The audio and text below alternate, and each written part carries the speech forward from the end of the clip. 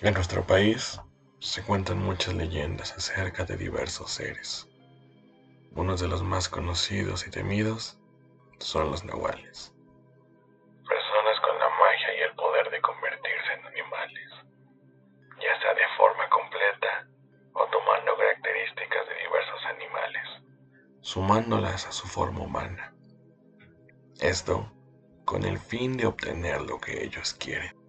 Arrebatar cosas, personas e incluso proteger a su gente. El proceso para convertirse en una de estas criaturas es oscuro, doloroso, trágico y terrorífico. Además de existir diversos niveles de transformación que dependerán de la habilidad del brujo, ya sea una transformación total o parcial. Pero esa es información para otro episodio. Esta vez traemos una anécdota de un encuentro con una de estas criaturas.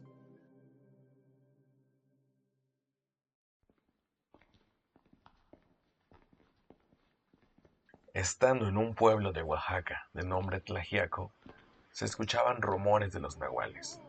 Obviamente, yo no creía en esas cosas. Contaban que se robaban a los niños y en ocasiones más tétricas aún, se transformaban en animales. Se acercaban a las casas de los habitantes del pueblo y hacían que se encariñaran con ellos.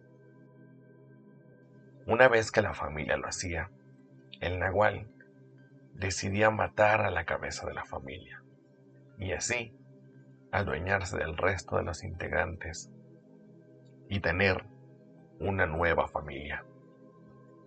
Yo, que no creía en esas cosas, un buen día me tocó viajar a un pueblo llamado Chalcatongo, perteneciente al distrito de Tlaxiaco.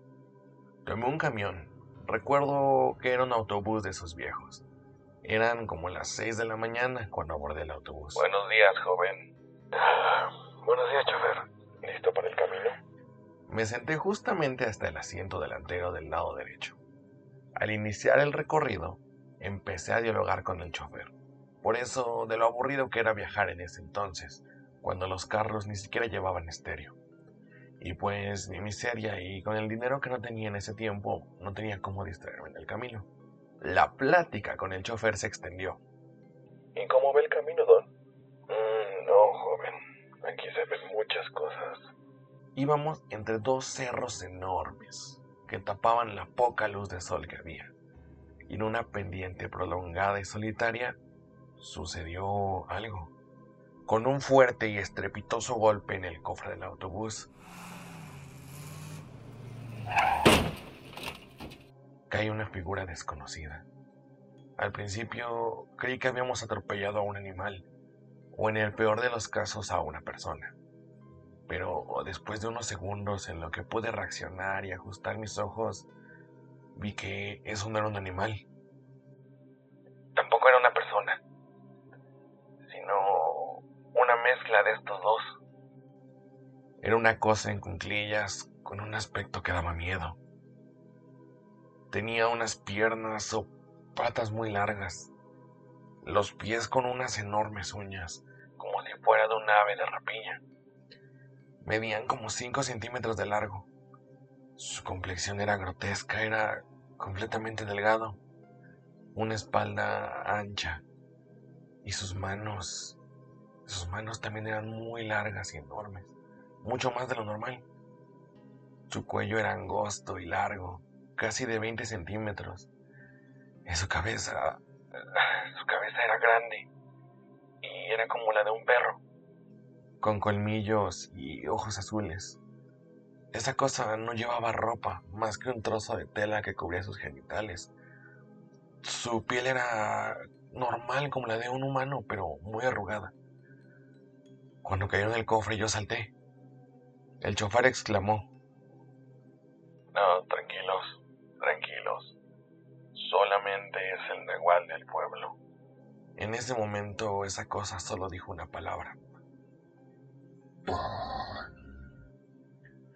Entonces el chofer con calma y de por debajo de su asiento sacó un pan y se lo dio a través de la ventanilla. En ese momento la criatura se estiró y tomó el pan. Después de eso se reincorporó en el cofre. Con sus largas patas, al igual que sus manos, se puso en cuatro, para después voltear hacia mí y emitir un leve gruñido. Fue entonces cuando sentí que me haría del baño ahí mismo. Después, como una rana, brincó hacia la parte superior del autobús. Solo se escucharon sus pasos y el rechinar de sus garras. Esa cosa se alejó para seguir pidiendo su ofrenda a quienes pasaran por ese tramo de carretera. Yo no sé si tuve suerte o fue que el conductor ya estaba acostumbrado, pero no nos hizo nada. Hasta el día de hoy, cuenta la gente del pueblo de Chalcatongo que ese nahual se habría comido a toda su familia y anda buscando otra familia para poder reemplazar a la que se comió. Y por supuesto, desde entonces empecé a creer en estas cosas.